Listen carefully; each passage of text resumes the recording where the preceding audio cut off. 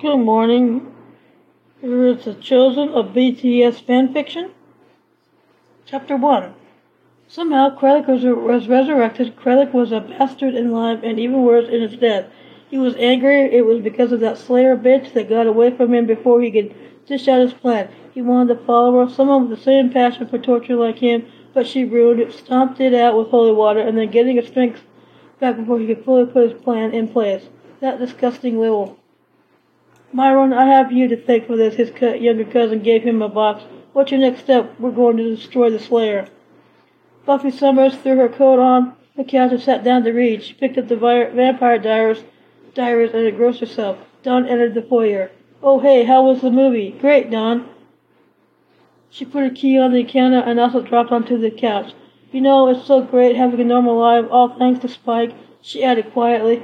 Everyone treated like I should use him. Buffy hated using him that year and then beating him up when she needed to hide. Now she regretted every action she did. Was I a bitch? Thank you for listening to this chapter of The Chosen, a BTS fanfiction. Have a good week and stay safe.